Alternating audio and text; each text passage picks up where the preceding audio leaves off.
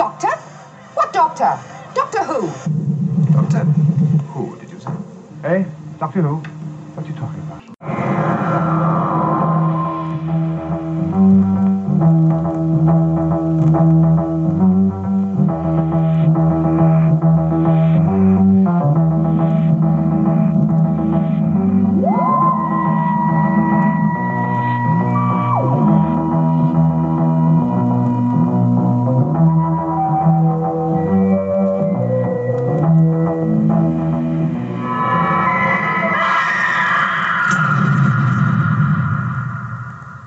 Is that all gibberish, or do you really know what you're talking about?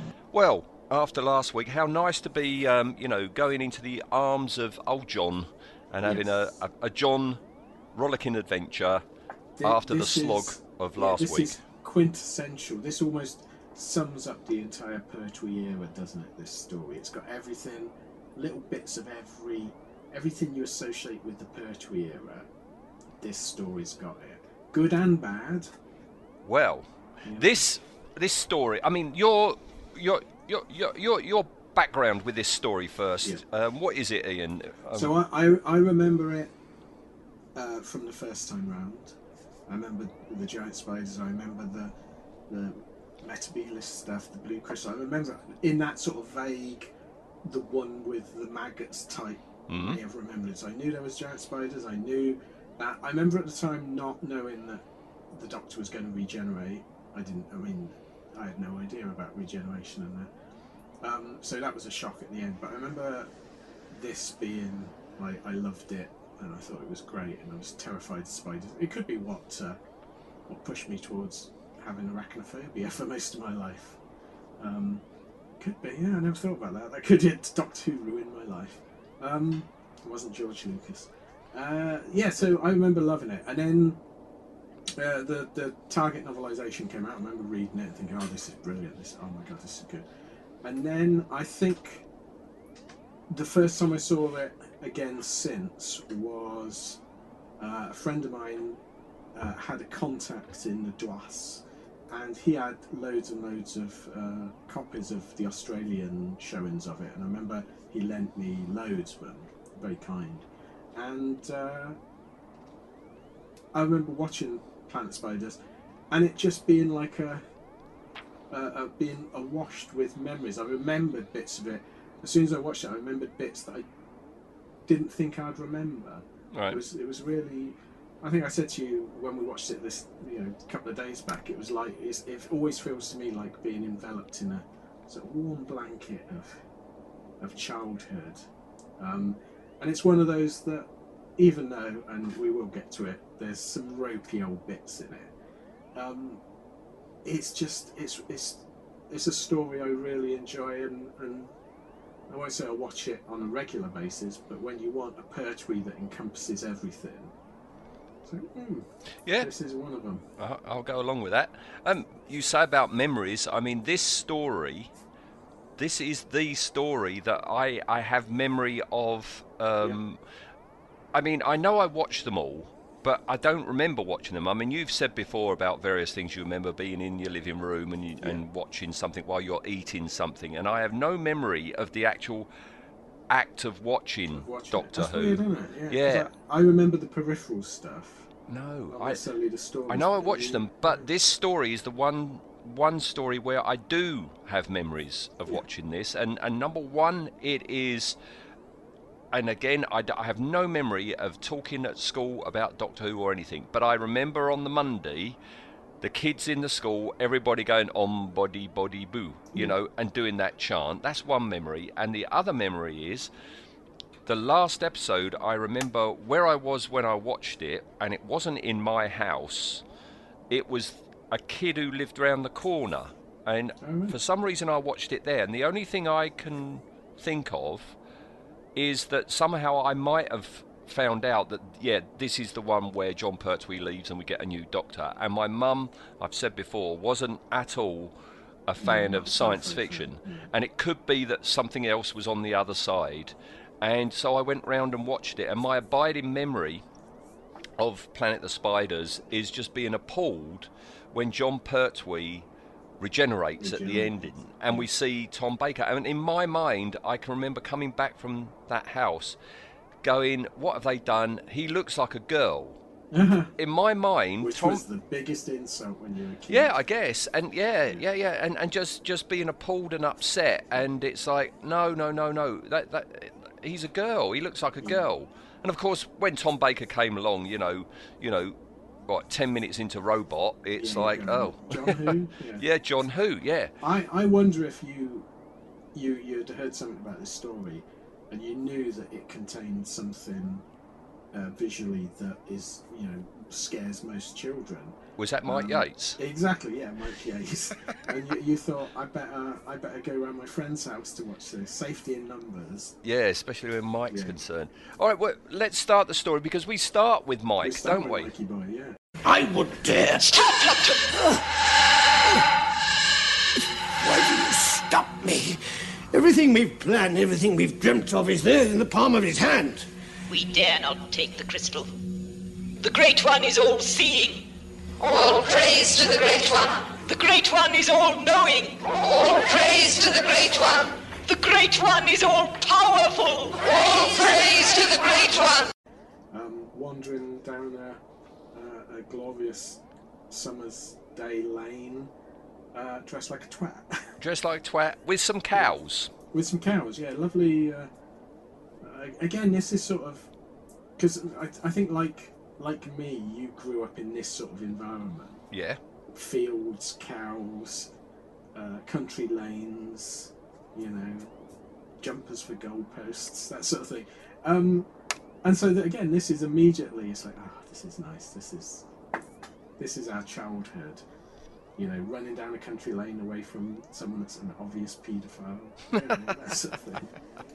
He does look a twerp, doesn't he? He does. I mean, do you know what? I think this is the least objectionable we get Mike Yates. And I was thinking, what is it? And I thought, do you know what?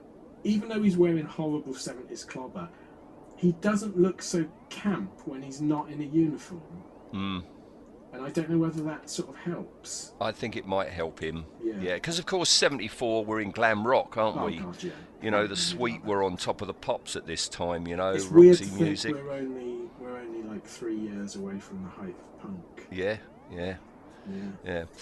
Okay, what I like about this story, I mean, this story is definitely a story of two halves, and going back to the memory thing, when we reach Metabelius 3, when I was watching this time, I have no recollection, and then slowly it came back to me, and it's like, oh yeah, this is all the very uninteresting parts. Yeah, this is definitely a story of two halves, and there's almost a delineated cut-off point where it goes from being the sort of unit family loveliness to just an absolute Gareth Hunt. Yeah, Gareth Hunt. I mean, when Gareth Hunt is the best actor in a section, you're in trouble. Well, we're not there yet. Because... No, we're not. Because we get again sort of two halves. And we've got two storylines in episode 1 going forwards that don't meet till the end. So yeah, Mike Yates bit, but also this very, very cringy, but I think it's meant to be cringy vaudeville section where the brig and the doctor have gone to the world's smallest I've got that theatre. written. It's 2 rows. They can't afford to go to a real theatre, so you've just got 2 rows of seats. What's amazing is because when we watch this, we're looking all around. We're not just looking at our guys. We're looking around. Is the extras they've got to play the audience? There's one guy, and you look at him and you think, is he 80? Is it? And I bet he, because it's the 70s, I bet he was like 39. Yeah. He'll be younger than we are now, yeah. Oh, God, it's just scary. But yeah, the doctor has come along. We don't know why yet, but the doctor's waiting for something, and the brig is just totally out of his element, doesn't want to view it until, of course, the belly dancer turns up. I've written it down, what makes him sit up and pay attention. The exotic Turkish delight of the East, Sherazade, or something like that. Yeah, yes. I love Nick Courtney. He's so brilliant in this. He perks up, don't he? He does. Yeah, the doctor's like, oh, God, because he thinks the thing he's there for is just about to appear, but it's not. It's this Turkish delight. The brig sits up, the doctor slumps, and when we get back to him, the brigadier says how he appreciates the muscular control. Extraordinary muscular control. What is it? I must use some of these exercises for the troops. So, yeah, and the brig's hair is just so big. It's the 70s. Yeah, the 70s. Yeah. It's just, yeah, he wouldn't get away with that in the military. No, not at all. No. This is. I mean, we were lax in the 70s, but yeah, he wouldn't have done that in the military. Yeah. So the doctor's there to see this Professor Clegg, this clairvoyant act. We don't see it, but the doctor and the brig have invited him back to Unit HQ. And, he's a clairvoyant. He claims he's a fake, but he's a real clairvoyant. He can make things happen. This is really weird, and you forget that, of course, Doctor Who, at this point, you've met, like, the Silurians were clairvoyant and had telekinesis, and you've met alien races. And it's really weird to hear the Doctor Who's normally science, going on about telekinesis. Telekinesis and different things. And he says, doesn't he, that everyone has that ability. You have the potential. Yeah, that line and him saying, I don't want these things to happen, gives me real strong Tomorrow People vibes. You know, the whole coming out of the Tomorrow People. You know, you have that potential inside you, and some people it does manifest itself.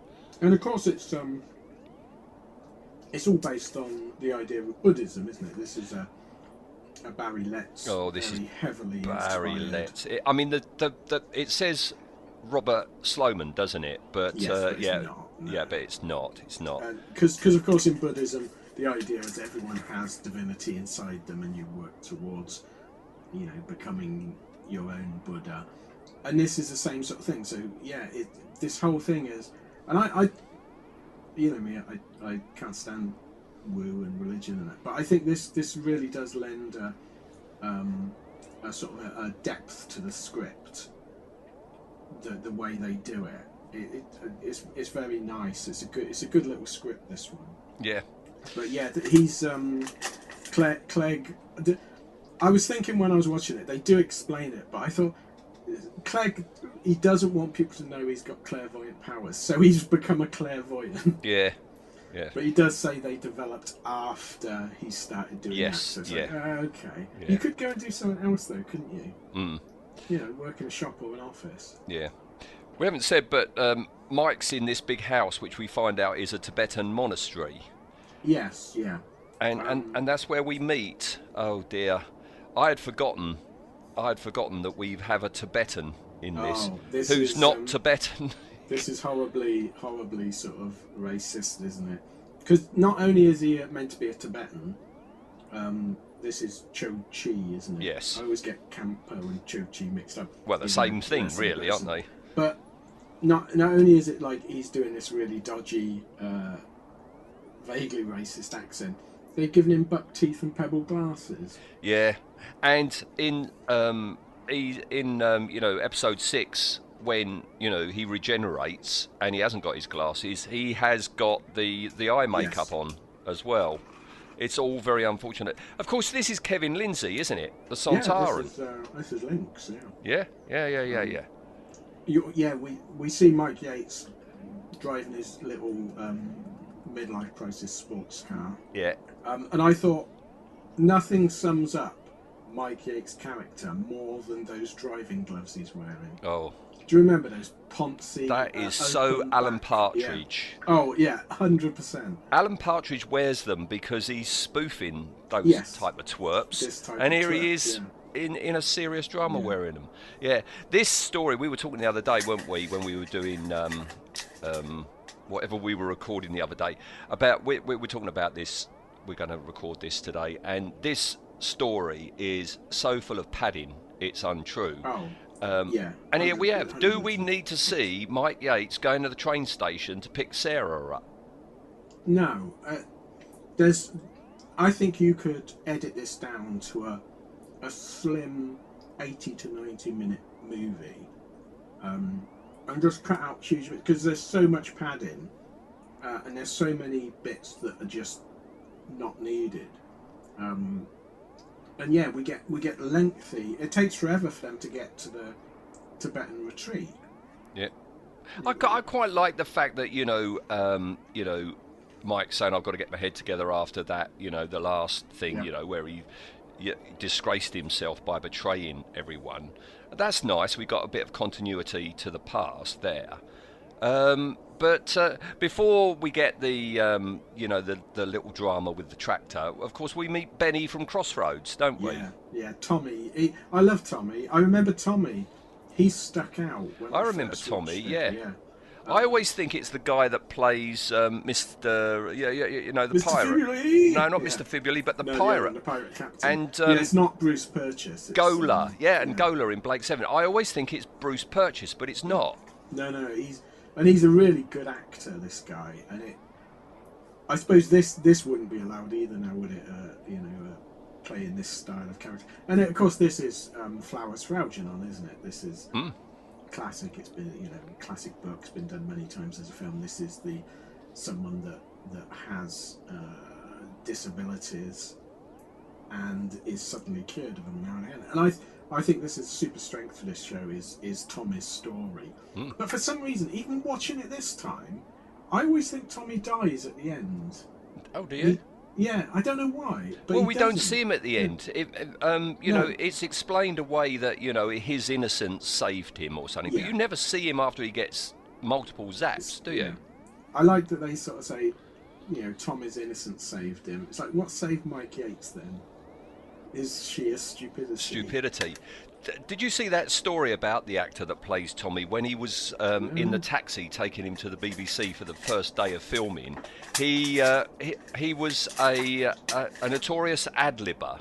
Oh, right. And on the taxi ride, the old taxi driver goes, "Where are you off to then at the BBC?" And as Tommy, he starts up the Tommy routine. "Oh, I'm going to go and see my friend Doctor Who," and all like this, you see. And the whole ride there, he's keeping this pretense up. And when they get there, the taxi driver goes to the guy at the gate and goes, "There's a guy here. I don't think he's quite right. I think he might have a word. He's here to see Doctor Who."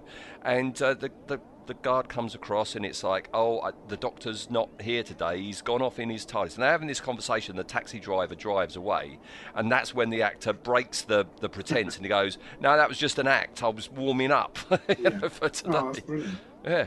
And he is good, he is very, very believable as both Tommy with learning disabilities and Tommy as he is later. That green chunky jumper is too Benny from Crossroads for Yes. me. I don't know when Benny from Crossroads actually appeared, but I wouldn't be surprised if Benny appeared after 1974.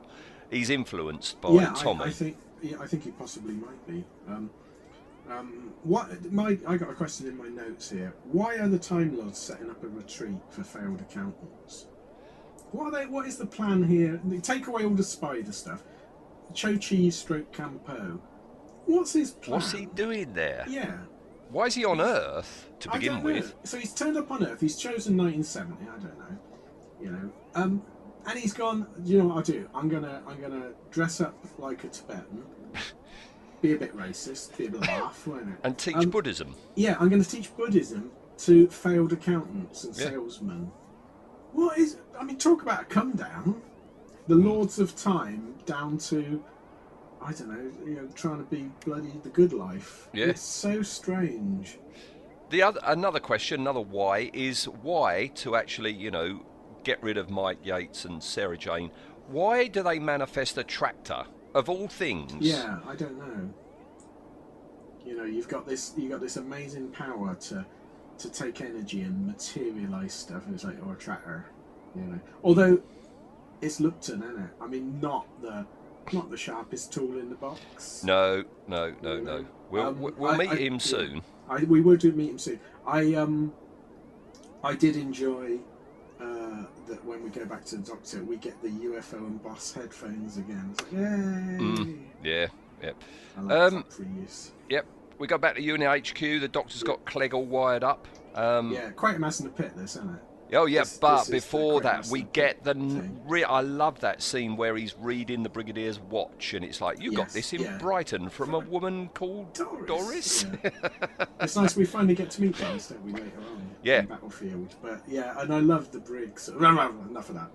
Yeah, and yeah, Because he says, he goes, she gave you this watch in appreciation of what you do. And it's like, what do you do? and yeah, it's very Quatermass and the pit, Yes. isn't it? Hooking him up to see. He reads the sonic screwdriver, and we see a Drashig, which is a nice flashback, isn't it? What I thought was this would be great for, though, is because weirdly, Clegg, he holds the screwdriver and he sees the episode. He could do the recons, couldn't he? Yeah. He could, here, hold this from Fury from the Deep, and they could just record it. Yeah. But yeah, it's all a bit silly. It was silly in Quatermass, wasn't it? Yeah. Ronnie's machine, and this is just the same thing. Yes, but out of that we get, I think, my favourite line in the whole story, which when the amazing Benton comes in, Benton is sees that header apparatus. Hello, Doctor, doing a bit of hairdressing on the side. He goes. It's so weird to compare Benton with Pertwee and Benton with Baker. Yeah. Because Benton loves Pertwee, don't he? He loves the Doctor. Yeah. He would do anything. He would die for for him. Yeah. And I think the Doctor cares for and would do anything for Benton. But then the minute he regenerates, it's like, stuff you. Yeah. Very unusual for this show. We get a reference to a past companion. Yeah, Because I this can't think packet- of many times that's happened. This must be the first, where it's that explicit that a story from the past with a previous companion is mentioned, Yeah. because this The package has only, arrived. the only time I can think of is in one of the Hartnells where the Doctor talks about the people that have left him. You remember? And he goes, Ian, Barbara, Yeah. Vicky, and Oh everyone. yes, yeah. But it's a really nice scene, and again he asks Clegg to say what's inside the packet, and Clegg Yeah. says it's from beyond the that. stars. Yeah, he goes, it's come a long way. He goes, well, of course it has. It's Benton just said from the it's Amazon. come from South Africa, South America. Yeah. I love as well that the letter is so written as Joe would write it. Yeah. Brilliant, yeah. Again, I suppose Barry Letts basically created the character of Joe. Yeah, you could have old Katie Manning reading that aloud, and Yeah. it would be perfect, wouldn't it? Exactly, It would fit in. just be absolutely perfect. Yep. But yeah, then just as it's getting interesting here, we're back to the failed accountants. We meet Lupton. Lupton. He's straight off the mark, sexist, isn't he? It's amazing. I can't get away from the fact that he's the voice of Boss from Yes. Green Death. You close your eyes, that's Boss.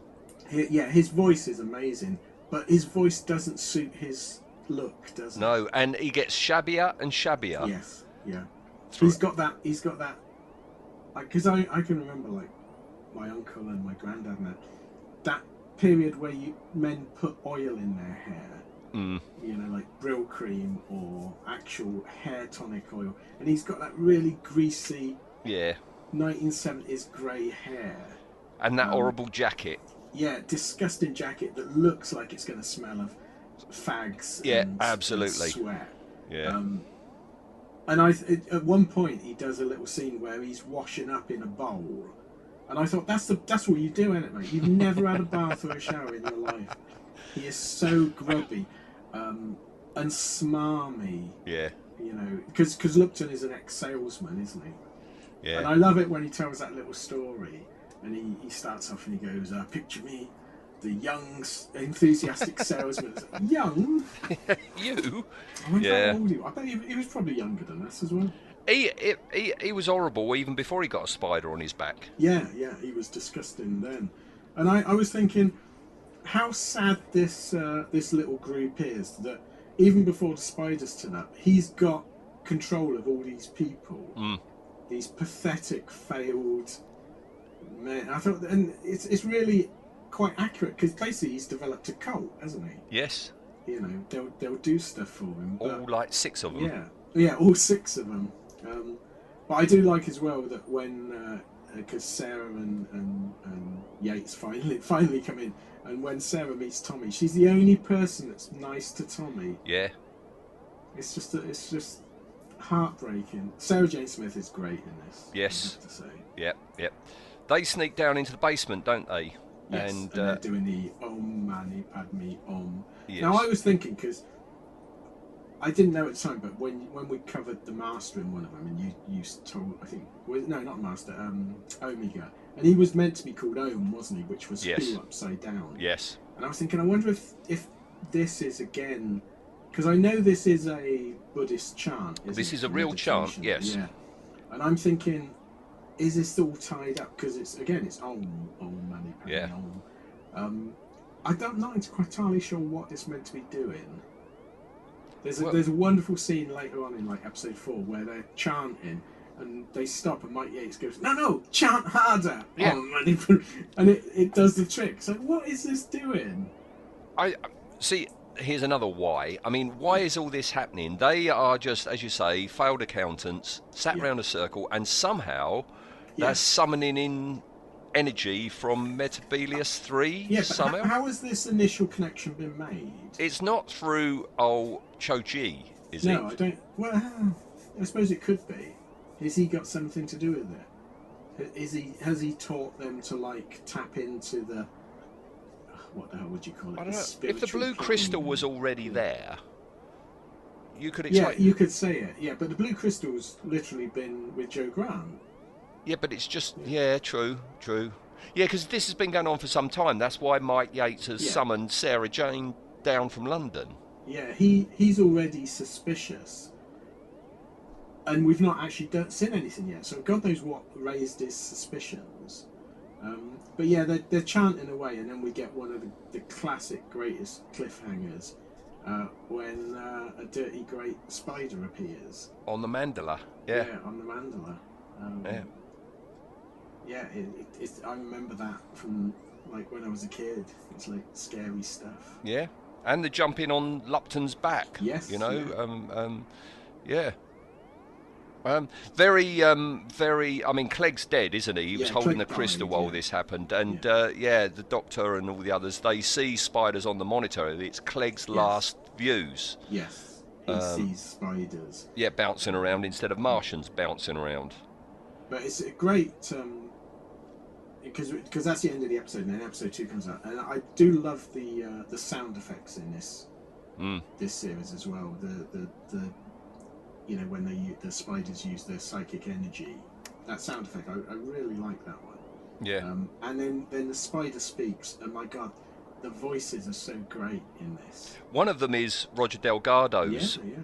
wife, isn't it? Because it was you know, because he had died at that point, and you know, she was struggling financially, so they offered her some work, didn't they? Yeah, Barry Letson sort of almost insisted, and got quite a nice payment for it, knowing that there would be residuals as well, because it was one that was going to be planned to be repeated. And it was almost immediately. It was edited down for a repeat. They knew that they were going to be redoing it. Yes.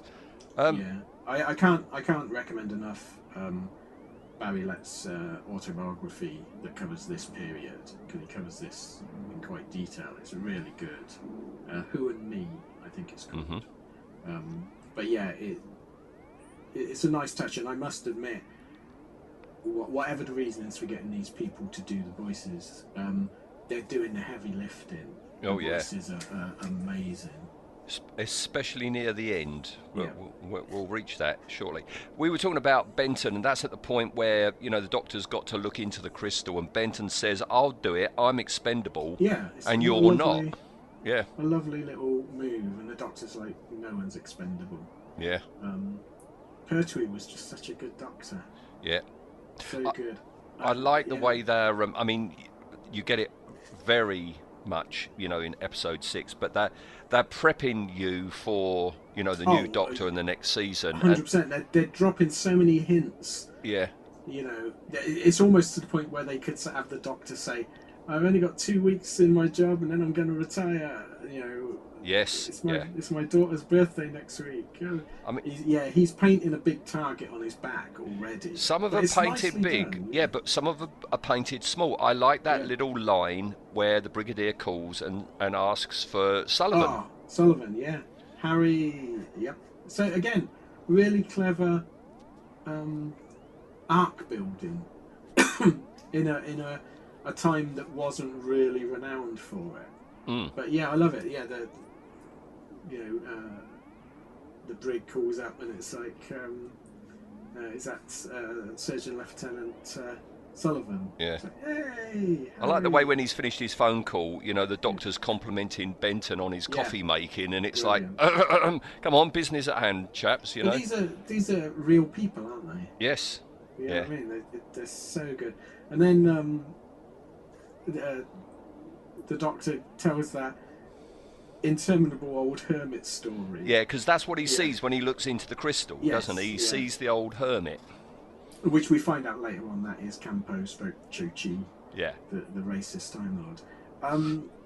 But it's great because it's sort of the best of poetry.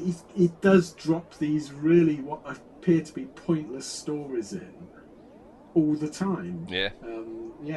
Very, very good. But what then the next bit in my notes I put Tommy must have been on the Liberator. He's got that horrible collection of junk in his shoebox that's Yes. meant to be like jewels and stuff. Yeah, it's just an old load of old tat, isn't it? It's utter tat. People keep giving him tat though. Yeah, they do. Yeah. He likes his shinies. He likes his shade. Oh, pretty. My Yeah. precious. Yeah. Lupton, yeah. right, arrives Yeah. at Unit HQ. How did he get there? Is it next door? I would say how did he find it, but we know previously there's massive signs outside. But what I love this bit is the security is so pathetic, isn't it? He comes up just randomly to a guard that's polishing the Humobile, and he sort of says, "Where's the doctor?" And the guard tells him everything. Yeah.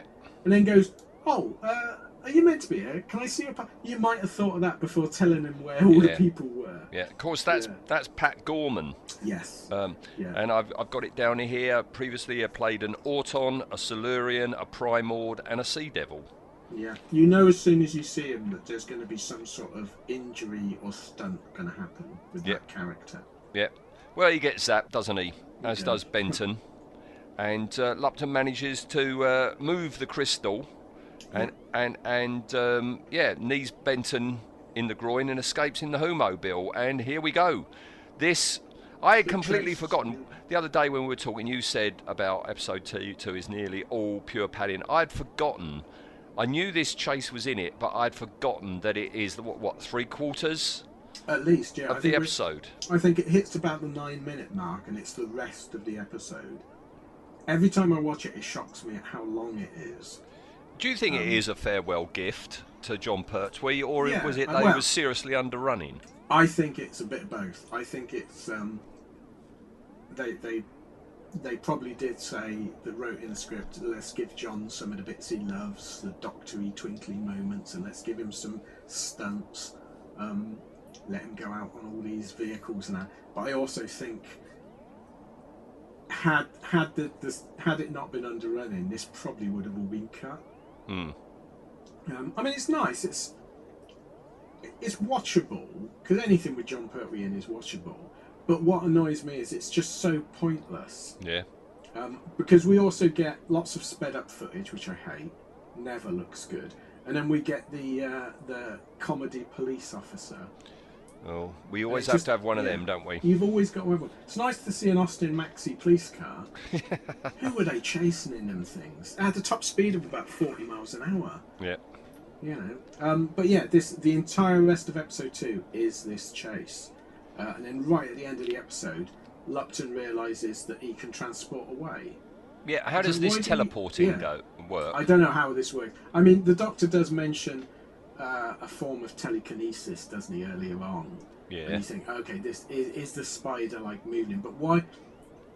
Telekinesis, in the sort of the classic sense, is moving objects with your mind, not transporting them. Not teleporting. Yeah, not teleporting them. Also, I wonder, where's the spider when it's... Because it's on his back. Yes, and invisible. Yeah, but therefore he's sat against squashing that it. seat, yeah. I'd love it if there's a cut with this episode where he gets in the hula or sits back and you hear, ah! Yeah, and that's the end of the episode. He's just sat there and the brig shoots him. Why is the brig such a terrible shot? He never has been before. No. You know, you look at Mind of Evil and he's shooting, every shot kills someone. Yeah. In this, he's at about 6 foot range. I do like the Doctor though, he goes, stop shooting, Brigadier, you'll hit my car. It's very good. But yeah, episode 3 starts, and again, what always surprises me with the show is just how long the recaps are. Well, is it episode... Yeah, it's episode 6. Oh, it's all cut wrong. Yes, we'll talk they about will that when cut we it, get to yeah. episode 5. That where the episode 5 was supposed to have ended was about 5 minutes before where it actually did. Yeah. But they were seriously underrunning, so they had to use a bit of episode 6 to pad that out, and then they used extra scenes that they had cut out of 5 to put into 6. It's all very odd. Yeah, I wonder if there was some, on the studio recording days, was there some real problems? Because generally, if something underruns, it's either that the script timing is off, the actors are doing it too fast for the script, so the timing goes off, but generally that's not the case because rehearsals sort that out. Or they couldn't record all they needed to do. Yeah. And it does make me wonder, because when we get to episode 6, that whole fight scene with Tommy is so badly staged. Yeah. It's like, was this made up to cover something else they couldn't do? Or it is strange. We do, at the start of episode 3, we do get a glimpse, just a mere hint of the derailment this story will get, because we get to see the Spider's council chamber, don't we? That Spider council town. Immediately, I think, who built that? Right? Because you don't know that there's humans yet, right? And apparently, in the original script, it was meant to be like a web-filled chamber. It wasn't meant to be anything like that, but they realised that, you know, the actors would have trouble standing up and walking through it, so that's why it was designed as a more conventional, you know, set. Yeah, because this should be like Shelob's lair, shouldn't it? It should, yeah. Lord of the Rings, which would have been great. Yeah, that would look really good. But instead, we get a really underfunded, bare room with some desks covered in crepe paper and tape. Yeah. And one of them, the desk that the Queen is on, it is a desk. You can see where they've covered up the seat part. Yeah. It's like a school desk. It's like, oh, blimey. Yeah. Now, of course, you know, these spiders that we see, I mean, most of these spiders, they were just vat form spiders, and they had very rudimentary movement to them. But the queen spider and the great one that we see later on, you know, was far more involved. And well, we've got, I think the Queen is Boris, isn't it? The Queen is Boris, and now, Ian Scoons was given the job by Bernard Wilkie of making it, and he based it, you appreciate this, he based it on the big spider in Tarantula. Yeah. All right, so a bit heftier than what we see, with red eyes, and all his legs were covered with moss to suggest fur, but Barry Lett said it was too frightening and said, no, you've got to start again, and that's when he started again, helped by Matt Irvin and Richard Conway and Steve Bowen. And we had this battery-powered, Meccano-geared, animatronic, I suppose, spider called Boris. Yeah, I remember the first time I ever met Matt Irvin at the Model Engineering Exhibition. He had Boris with him. Oh, right. So I've petted Boris. But these spiders are really weird, because if you see a photo of them, they look really good. They look really scary, but their movement is totally wrong for a spider. Yeah, they don't move like a spider does, and that's why I don't think they're as scary as they could be. But I think they do the job.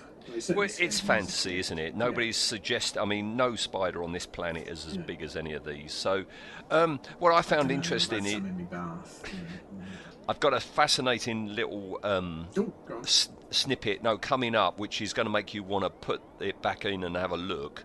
But here, the puppetry of these all these spiders was by a man called Barry Smith, okay? Right.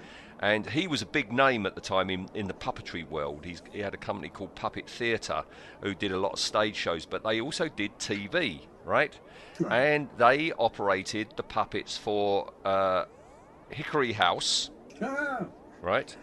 Naughty And Hector! yeah, and get this, Michael Bentine's Potty Time. Oh, wow. Yeah.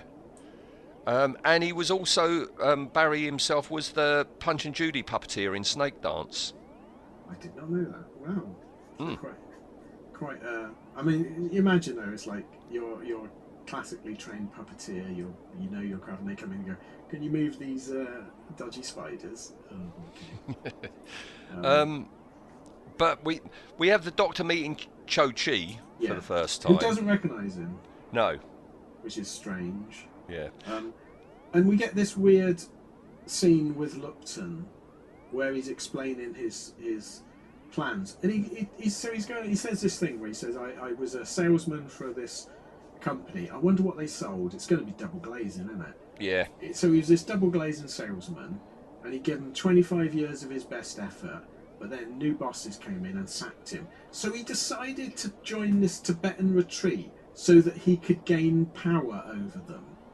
What? Just how was they advertising this Tibetan? Was it like in the back of a newspaper? Cho Chi had put an advert in saying, "Want to dominate women? Want to get revenge on your boss? Join my retreat." Yes, because I don't get it. because the Buddhist goal is domination, isn't it? Of course, yeah. I mean, if there's any religion that you think of as being you want world domination and to force others to do your will, of course it's Buddhism. I mean, one of the most violent of I don't know what the plan was here. Very strange. Sarah sees Lupton vanish. Somehow Yes. he can teleport. Yes, he's now. Yeah, he's in the space of this car chase. He's become super powerful, hasn't he? Yeah. He's with the Queen, and so he teleports away, and we get the first glimpse of, again, very very summing up of the Pertwee era. Horrible blue screen. Yeah, the CSO is quite Terrible, shocking in yes. this. And I had completely forgotten, to begin with, all this thing with the villagers. And I'd Yeah. completely forgotten, even now. It's not that long ago I last watched this, but that's Gareth Hunt. I Yeah, always Gareth forget. Hunt. Also, it's Kick Along from Quakemas 4. It is, I yeah. like it. He That's was his brother, great, isn't it? yeah. He was great in Quakemas 4. He's pretty good in this, to be honest. No one's great in this section. No. There's some woman I remember from Angels. Do you remember Angels Yes, in the yeah. late 70s? Yes, that's true. Yeah, his sister. Yeah, With the she big was one eyes. of- she was in Angels.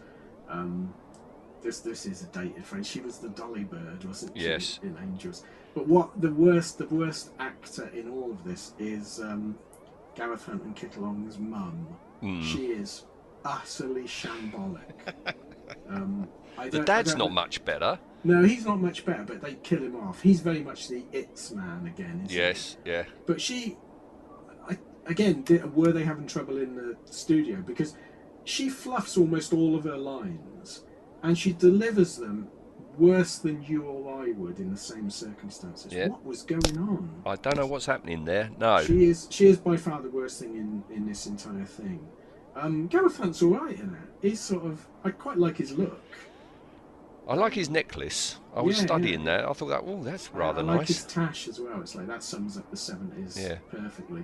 He's Why d- definitely got a bit of a presence about him, but Yeah. Why do they all have Cornish accents? I don't know. Yeah, I was wondering if they were gonna because the backstory is that this is a crashed time ship. Yes. And I was thinking, are they going to make something about we were on our way from Cornwall, looking for the great, scone mines or something? But did they say they had sheep with them or something? They had sheep with them. They yeah. had some animals with them, didn't Yeah. they? That's odd to take sheep into Yeah. space with you. Sheep in space. This whole section in the book works really well. I remember reading the book and going, "Oh, this is really good," because it really plays up the curfew and it's dangerous in a big village. But what we see, it's like it's 4 holiday chalets. Yeah. It is. It's like Butlins. It's like Butlins. And my favourite bit, again, probably wouldn't see it on the original transmission. the door, the wood grain on the door is quite obviously painted on to just a normal council door. It's flat and it's painted. It's just amazing. But then Pertwee, the Doctor, turns up. Fairly coincidentally, Sarah's disappeared and he's trying to chase her in the TARDIS. And this is so weirdly edited. Again, were they having problems in the studio? He lands, walks out and looks around, and then he gets surprised, and it cuts to another shot, and he's just stood in front of them all. Yes. It's like, did he not notice? I don't know. He's got very short sight. When the Doctor meets the Queen, yes, right, and he kneels, doesn't he, and all that. It's really nice shots you get to see of the Queen spider. Good model. Yeah. This is the point you need to put your DVD back in and go back, and it's at the beginning of episode 4, right? And that's because the Queen spider on a little cushion there was built by Richard Conway, all right, and her legs were attached to cables, right? So the end of her legs went to a cable which went down under the cushion, went across to the floor, and was operated by Ian Scoons, right? Okay, yeah. He operated it, okay, fair enough. But there were some shots where the cables weren't long enough to actually operate her and not have Ian Scoons in the shot. Right? Can you see him kneeling You down? no, he's in episode 4. You can see him, and you know he had a very distinctive face, Ian Scoons, and he had that very severe fringe, the jet black straight hair with the fringe. He's standing behind the Queen, dressed as a villager, and he's got those cables going up his trouser leg into his pocket, and he's pulling on the cables, and if you look you can see Ian Scoons behind the Queen and his trousers are twitching. He's playing pocket billiards. He's playing pocket billiards and it's making his trouser leg twitch. Wow, I'm going to have to go back and watch that. Go back and have a look. Once you see it, you can't unsee it. It's like, bloody hell, that's Ian Scoons as a Cornish villager with a twitchy leg. That's something to put on your resume, isn't it? Yeah. What happens next? Oh yeah, the Doctor gets zapped. Yeah, well, he gets into a very stilted fight, or his stuntman. Oh yeah, he gets his bit of kung fu in. Yeah, you've got to give him everything to do. What I don't understand with this is, the guards all have weapons that they need, but then at the end of this fight, we see that they can fire lightning bolts like Lupton can. Yeah, presumably they can do that. They've all got spiders on their backs. Yeah, all presumably. the guards have got spiders on their backs. That gives them that power, yes? Yeah. I assume so, because no one up till now has it without having a spider on the back, because it's the spider's mental energy. We get, I can't remember who said this, it might have been Gareth Hunt, might have been Kickalong, might have been his mum. I said, the worst red line in the entire thing is, "You're right, he is alive." I can't remember who said it, but it was probably the mother. Yeah, I just put down, this is so stilted. Well, there's tons of padding now because he's unconscious. We've got padding at the monastery. We've got the Doctor on the bed. Yeah, both storylines head into padding, which is Yes. a worry. Normally you have a bit of padding in one storyline while the other one's going on. Yeah. But yeah, we've got interminable scenes of the Doctor basically doing the classic Pertwee thing of being half dead. Everyone thinks he's dead. But he's actually alive, but he needs this special tool from the TARDIS that he never seems to do anything with, that he just tests the rocks with. But yeah, and then in the monastery bit, the retreat, this is pure padding as well, isn't it? Yeah, it's not good. The only two things of interest in all of this is that we find out there's a bit of spidery Civil War unrest going on with this council, and Tommy's got at by the crystal and can read properly. Yeah, he stares at the crystal and then passes out, and then when he wakes up, he starts, again, really well acted, he starts reading Janet and John books. Yeah. And I love the tone of his voice, it's so clever, because he starts off Tommy as you know him, and it just goes into horrible, I'm saying this even though it's not right, normal. He goes into normal speaking. It's just great. It's such a well acted part. Yeah. But weirdly, yeah, the Doctor, he needs this very, very specific machine, but he keeps it in a leather satchel that Sarah knows about. Yeah. Why is he keeping it where Sarah knows of it? Does he get it out every now and again and go, if I ever get zapped by a spider, You've got to find this. Yeah. You need this. And it looks like a Play-Doh machine. You remember those Yes, yeah. things you used to put them in and you could push the handle down and squeeze. I wouldn't be surprised if it was. It probably was, to be honest. But yeah, and then we get my favourite, which Pertwee showing his naval background, where he gets up and goes, "Come on, show a leg!" Yes. It's great. He's a good Doctor. But yeah, 433 years before this, the ship came out of a time jump, crashed in the mountains where the blue crystals were. This is weird, there was a male spider. There was one male spider that landed amongst the blue crystals. Yeah, how did it breed? That's never mentioned. If it was a female spider, you go, oh, okay, that could be the queen. A pregnant. A pregnant female spider. Yeah. No, it's a male spider. Perhaps it just identified as a male spider. Oh no. It might have. Yeah. And then, I quite like this. This is clever usage of the two plot lines running. This exposition is actually done between two different scenes, cross-cutting. And it's like, that's quite interesting because it's really boring exposition getting it out, and they make it not horribly uninteresting. Because the money's run out, and both of these things are set in a bare room. Yeah. And boy, that bare. Oh, just the so, larder so is so bare, isn't it? Yeah. Where Sarah Jane's been cocooned, hasn't she? She's been wrapped up in the larder. But this should have been horrific, shouldn't it? This should have been like Shelob's Lair, where there's skeletons hanging up. Yeah. It could have been terrifying. No, it literally looks like a sauna or something like that, with those seats in, and she's just laid on one of them. But then we cut back to Mike Yates, and he's laid on a bed, and his shoes are brand new. Did you notice? His No, I didn't soles are notice. spotless. Okay. I suppose because they're props, isn't it? And then I think Pertwee says, and it's like, this is getting monotonous. Yeah. Okay. Is that a comment on the script? There's that really odd scene where the Doctor, is going to wriggle out of, because he's been silked up as well, and he's got to wriggle out of the cocoon.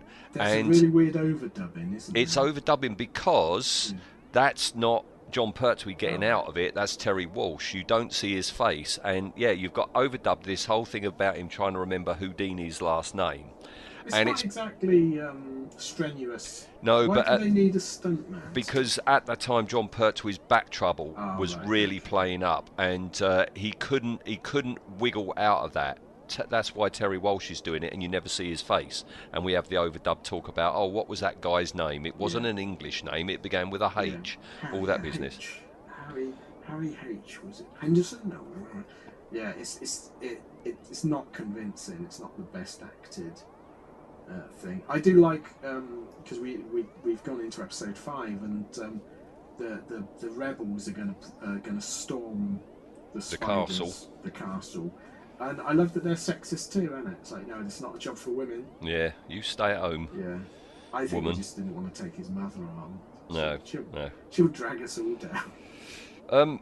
That bit you mentioned earlier about Mike saying, "Oh, keep going, keep going." Yeah, he and the other accountants managed to bring the spiders over from Metabelius 3. Yeah, they bring a load of them over. It's a really good sequence. I mean, it's totally unconvincing. This is what's weird about this story. It's totally unconvincing. The CSO is awful at. But I was watching it, and I was really getting drawn into it, and it's really got an ambience and a scariness to it. Even though it's just, fake spiders. Yeah.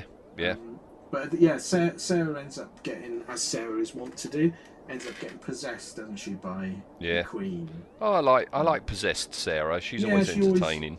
Yeah, she's very entertaining. And of course, this is the classic iconic image from this show is Sarah in that striped top with the spider on her back, and Yeah. she was an arachnophobe, wasn't she? Oh, right, I didn't know. Yeah, that. she wasn't happy that she had to not only talk to a big spider, but she had to have one strapped to her back as well.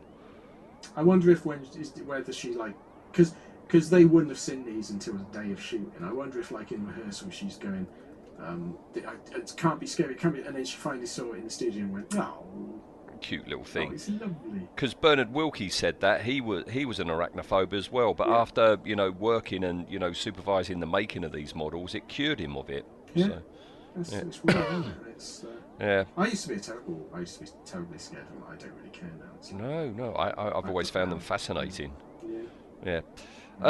Tommy, of course, who has been like reading some more, he goes and tells Cho-Chi, about what's going on, and he's not bothered at all by this change in Tommy, is he? No, I do like even though they're like very, very 70s performances, I do like this, and this is where we start to think there's something odd about these two, because Cho-Chi is very much like it's about this sort of things happen. Yeah. When everything is a surprise, or when everything is new, how can you be a surprise? Yeah. Really, really nicely done. I do love his thing though. Again, where it's just one of my favourite lines where he goes, "Let me go and see what these naughty chaps have been up to." Yes. Like they're trying to take over the world. Yeah. Naughty chaps. It's great. Yeah, and he gets zapped when he goes down to find that out. Mike Yates too. Yeah, he gets zapped. Lucky Tom is sort of down there. And again, the script is sparkling. Great lines where Sarah goes to Tommy, "You're just like everyone else," and he goes, "I sincerely hope not." Yeah, that's great. Yeah, really Tommy, good. You're normal. Yeah. She goes, doesn't she? No. Because all these, all these accountants, they've all got spiders on their back now. Yes, they've all been possessed. I noticed one of them was the guy that played the Neanderthal. Yeah, in Ghost Dance. Is it Ghost Dance? Ghost Light. Ghost yeah, Light. Yeah. You can't mistake that mouth, can you? Yeah, terrible teeth. Yeah. So I thought he was wearing fake teeth as the Neanderthal, and then he's in this, and you go, "Oh my god." These four were the most 70s people in the world, aren't they? They're not sexy, are they? No. They're quintessentially 70s British. How did the British race perpetuate? I don't know. If this was the best we had. Yep. Yeah. Okay. I can think of England. Yeah. So that's when we meet Kan Po. Yes. Again, not a very Tibetan-looking fella. No. I also wonder, what was his normal... Like, I always think with these things, because you're watching it and it's a programme, you think, what are they doing outside this? So, before all this happened, he's running this retreat. Does he nip down the shops dressed in that Tibetan outfit? Do people know him? It's like, oh, it's him. Yeah. It's very weird, isn't it? It's, I don't know what these Time Lords are getting out of this retreat. You know. The Doctor thinks that they've met before. Yes. He's got this feeling that they've met before. He's been all enigmatic, isn't he, old Kan Po? Yeah, very, very enigmatic. Very, and again, I think I'm venturing into racist myself. He's inscrutable. You know, he's not to be scruted. He's sort of saying, you know, rack your brains, Doctor, rack your brains. You know me. And the Doctor doesn't know why he knows him. We again, very 70s. We get a close up of Sarah, and my God, the makeup is so thick. Yeah. You know, shocking. I forgot to say, but shortly before this, when they're saved by Tommy from the accountants and they're shooting, that's where episode 5 was supposed to have finished. Right. That was meant to be the end of episode 5, but it was underrunning, so we have the whole Doctor meeting Kan Po, and it ends with Tommy being multiple zapped. Yes. Right? Now, in behind the scenes, I'll explain, why that happened. Because I remember when UK Gold came to edit their Sunday morning compilation of this, they really sort of didn't work well on this this ending, because it's not just a simple recap. No. I've got information shortly. But if we go into episode 6, Campo has the crystal. Yeah. And possessed Sarah, reveals her true colours because she's got a spider on her back. She's really nice and creepy, isn't she? Yeah. In this scene? Yeah. Really, really well done. The crystal manages to free her. It's very handy. This crystal does a lot of the heavy lifting. But what annoys me is they're just talking away to themselves with no urgency, while Tom is fighting for his life. He's just standing in the corridor door. being zapped. Yes, yeah. And the doctor says, so the doctor realises that Campo is his guru from when he was a young man. And he used to go up into the mountains to learn from this guru, sort of not religious but spiritual ways of doing things. This is back on Gallifrey. This would have been Hartnell. Yes. Can you imagine or earlier. Hartnell traipsing up a mountain to sit with a guru? No. He's not going to have any of that foreign rubbish, is he? No. This, of course, is the first time ever in the show the word regenerate is used. Yeah, no, we saw this, but and we remember this as our first regeneration. This was the first regeneration for anyone. Yeah. Because it's the first time it's called regeneration. Yes. It was called, of course, in Hartnell to Troughton was called a rejuvenation. Yeah. And Troughton to Pertwee was a forced change. Yeah. By the Time Lord. So this is the first real concept of that. Actually, this is an ongoing process. This is a part of being a Time Lord. Revolutionary. This is what. Oh yeah. This is what means the show is still going now. This is where it all starts. Yeah. And I don't know how, but Cho Chi is a projection of him. Yes. Very much like the Watcher in Legopolis. Yeah. I don't understand what it is or how it works. It seems a strange thing, because again, before all this shenanigans started happening, they were both there. Yeah. So how is this working? So you've got a Time Lord that's come to Earth, opened up a Tibetan retreat, dresses like a llama. I want to see him going to the estate agents and saying, have you got a building I can use? Yeah, what are you going to do? Well, funny enough, I don't look it. I'm Tibetan. No, hand me that sellotape. So he does a psychic projection and calls it Cho Chi. Yeah. But Cho Chi seems to be running the retreat. So has he created this psychic projection to do the paperwork? Yeah. And the washing up and that? I don't quite understand this. No. But yeah, he convinces the Doctor that the thing that the Doctor fears most is being afraid, isn't it? Yeah. The Doctor fears. He says the moment of truth is almost come. Yeah. Pertwee is great in this. Yeah, because the Doctor says, is there no other way? So I'm guessing the Doctor knows that if he goes there, he's going to die, or at least regenerate. Well, this Doctor is going to it's die. The end he's of not going to be this Doctor anymore. And it's great, so much better and more. It affects you more, and it's much subtler than Tennant's. I don't want to go. Don't want to go. Yeah. Yeah, and so the Doctor realises he's got to go back to Metebelis 3.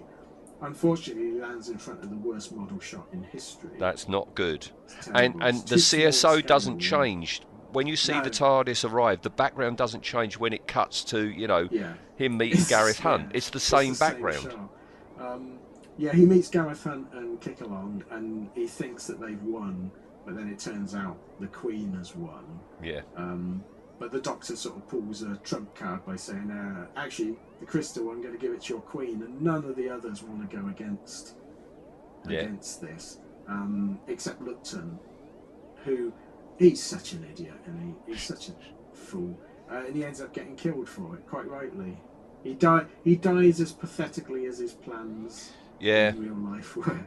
I like, again, we've got the foreshadowing what's going to happen, because, he says, I've got the crystal, I'm not going to give it to you, only the Great One, and they let him go because it's good that you will die, And Lupton's killed, and apparently I've never read the novel, but Terence Dicks in the novel has a line about them saying, come on, sisters, let's have one last meal or something like that before we go. Oh, so yes, you're right. Yeah, they it does, eat yeah. Lupton. They eat Lupton. He's going to taste a bit gamey, isn't he? Yeah. He's not going to be the best. Very smoky, that meat. Yeah. Ooh, he's smoky barbecue. Yes. So Kanpo dies because he's been zapped, and Cho-Chi vanishes. Yeah. And he regenerates. And What takes weirdly, his form. He regenerates as Cho-Chi, even though he's Kanpo. But his eyesight's better. He doesn't have to wear the glasses. Yeah, but without those glasses, that is unfortunate makeup. Those glasses are pure Benny Hill, aren't they? I mean, I'm sure Benny Hill was doing his comedy Chinaman before this. So, and finally, we get to see the Great One. Yeah, God, she's great, isn't she? She's really good. The voice, I love this voice. Yeah. I think it's the same person, isn't it, doing the Queen? No, it's Maureen something. Oh, is it someone different? But I love this. It's such a good performance. And the shot they do of, because it's the same Queen puppet, the shot they do, because it's low angle, it works so much better than looking at them from above. It's quite a strong and scary. Yeah, I like the chamber, like you say, the angle's right, the photography's right. Yeah, okay, we've got a CSO doctor down at the bottom there. But, no, and above her, she's got this matrix of crystals, and she needs the one last one to fit in there, because she'll create a positive feedback circuit to rule the universe. I wrote that down as well. I thought, oh, that must mean something. She says the lattice work replicates... The crystal web above her head replicates her brain perfectly, and that when she's got the final bit, her brain will be able to use it and take over the universe. I don't know what she's going to do with it. Who knows? But the doctor's saying it won't work. You'll just blow yourself up. Well, the doctor realises that it's going to go wrong, doesn't he? And he tries to warn her, which again, a lovely doctory thing to do. But she doesn't listen, so the doctor hoofs it away. And she gets this feedback, and it kills her and blows everything up. When she does that final thing, where she goes right off on one and she gets more and more manic, she starts off by saying, "I am total power," and she just goes into this rant. I'm sure her name's Maureen.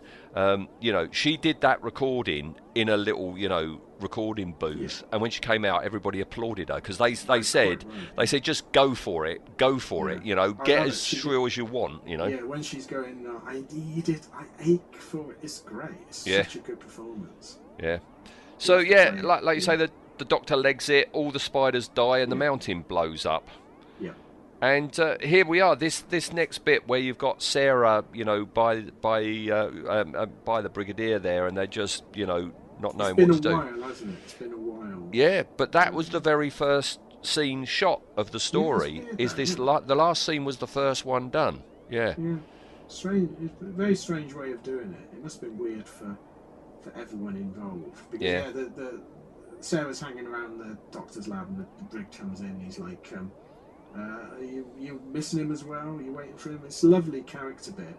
And then the TARDIS, they hear the TARDIS, and then the doctor comes out and collapses. I love the way the doctor, John Pertwee, puts his hand up to his face to disguise the cut, because of course he can't fall over because of his bad back, so he deliberately puts his hand over his face, so when you cut to Terry Walsh falling out, his face is obscured. Yeah, brilliant.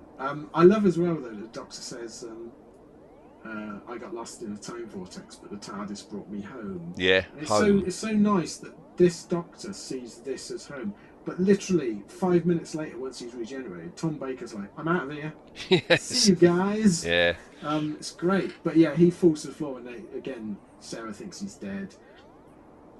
But then I'd forgotten completely.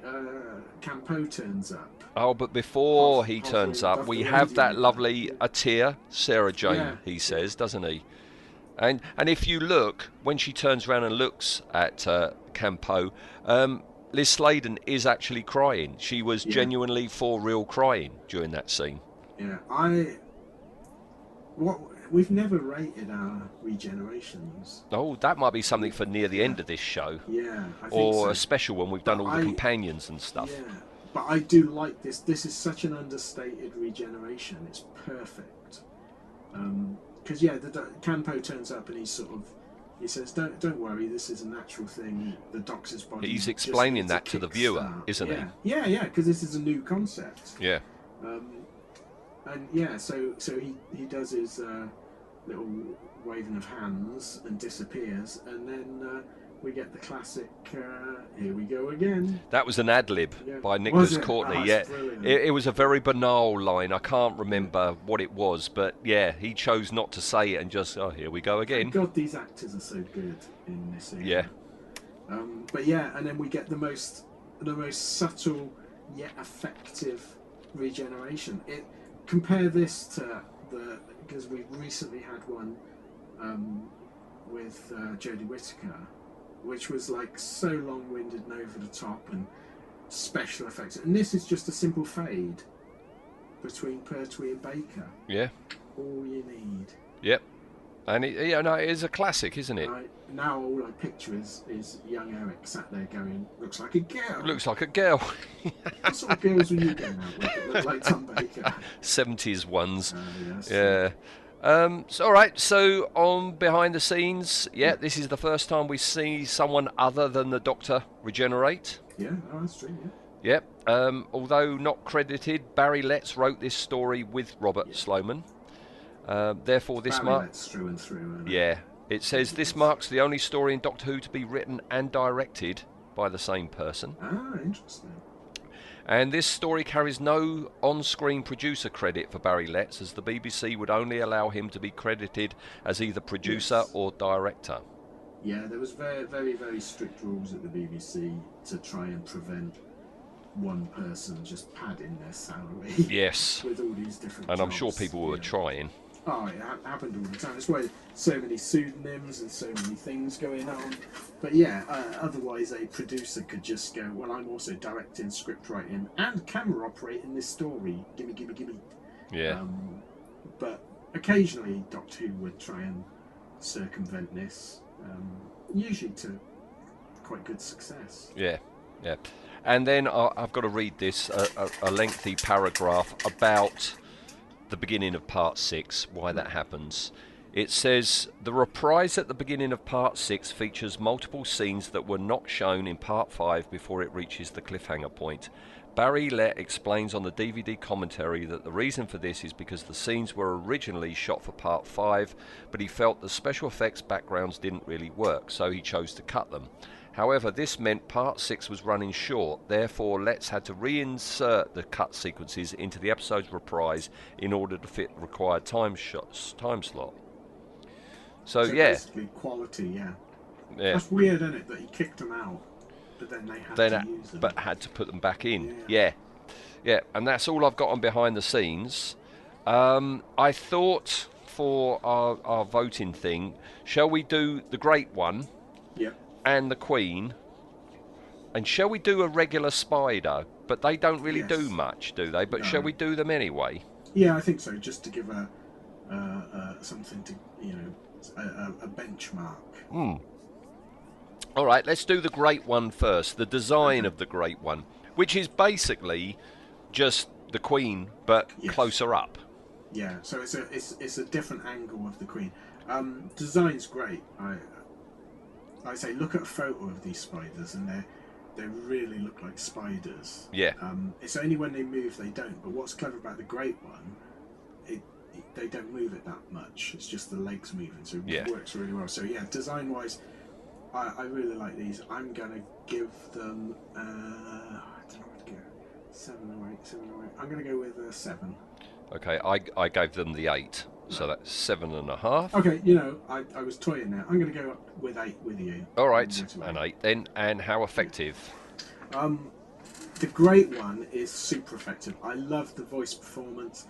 I love the way they treat it. Yeah, you've got dodgy CSO Pertwee and his halo of hair at the bottom of the screen, but you're just captivated at that point. Yeah. I don't think it's quite a 10. I'm going to go 9.5. 9.5. Okay, I gave her a 9. Yeah. All right, so that's 9.25. All right. So that's divided by 2 equals. So that's 8.6 on design. No, on the great. What am I talking about? Yeah, no, sorry. The great one is 8.6. Now the Queen, which is like a smaller version. Yeah, the Queen is a smaller version. Like I say, I'm not entirely sure they didn't just use the same puppet. I think it is. Yeah, I think so. But weirdly, the Queen is filmed downwards in most of her scenes, and this is even more dodgy, is she's filmed straight on, so you see that she's a puppet operated from underneath. Yeah. Very, very obvious in some scenes. Good designer. Again, it looks like Spider, but it's just not quite as good.